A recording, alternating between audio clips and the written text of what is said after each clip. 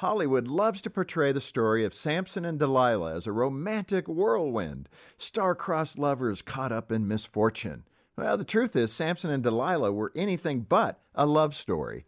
They're a warning, among other things, about the dangers of not controlling sexual passion. In the book of Judges, Samson is a warrior who is supposed to deliver the Hebrews from their enemies. His incredible strength is mysteriously connected to the length of his hair. If he cuts it, his power evaporates. Enter Delilah. Samson falls in love, but Delilah seduces him for her own selfish goals. She manipulates him, tricks him into revealing the secret of his strength, and gives that information to Samson's enemies.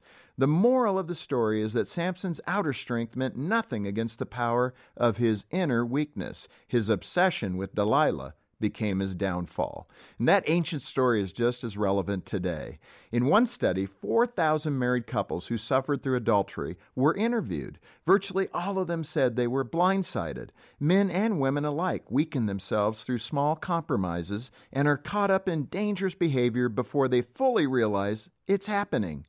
Sexual desire may seem glorious, but it can also be extremely dangerous. Sex can only be healthy when you channel it toward what is true, good, and right for your marriage. For more to help you thrive, visit FocusOnTheFamily.com. I'm Jim Daly.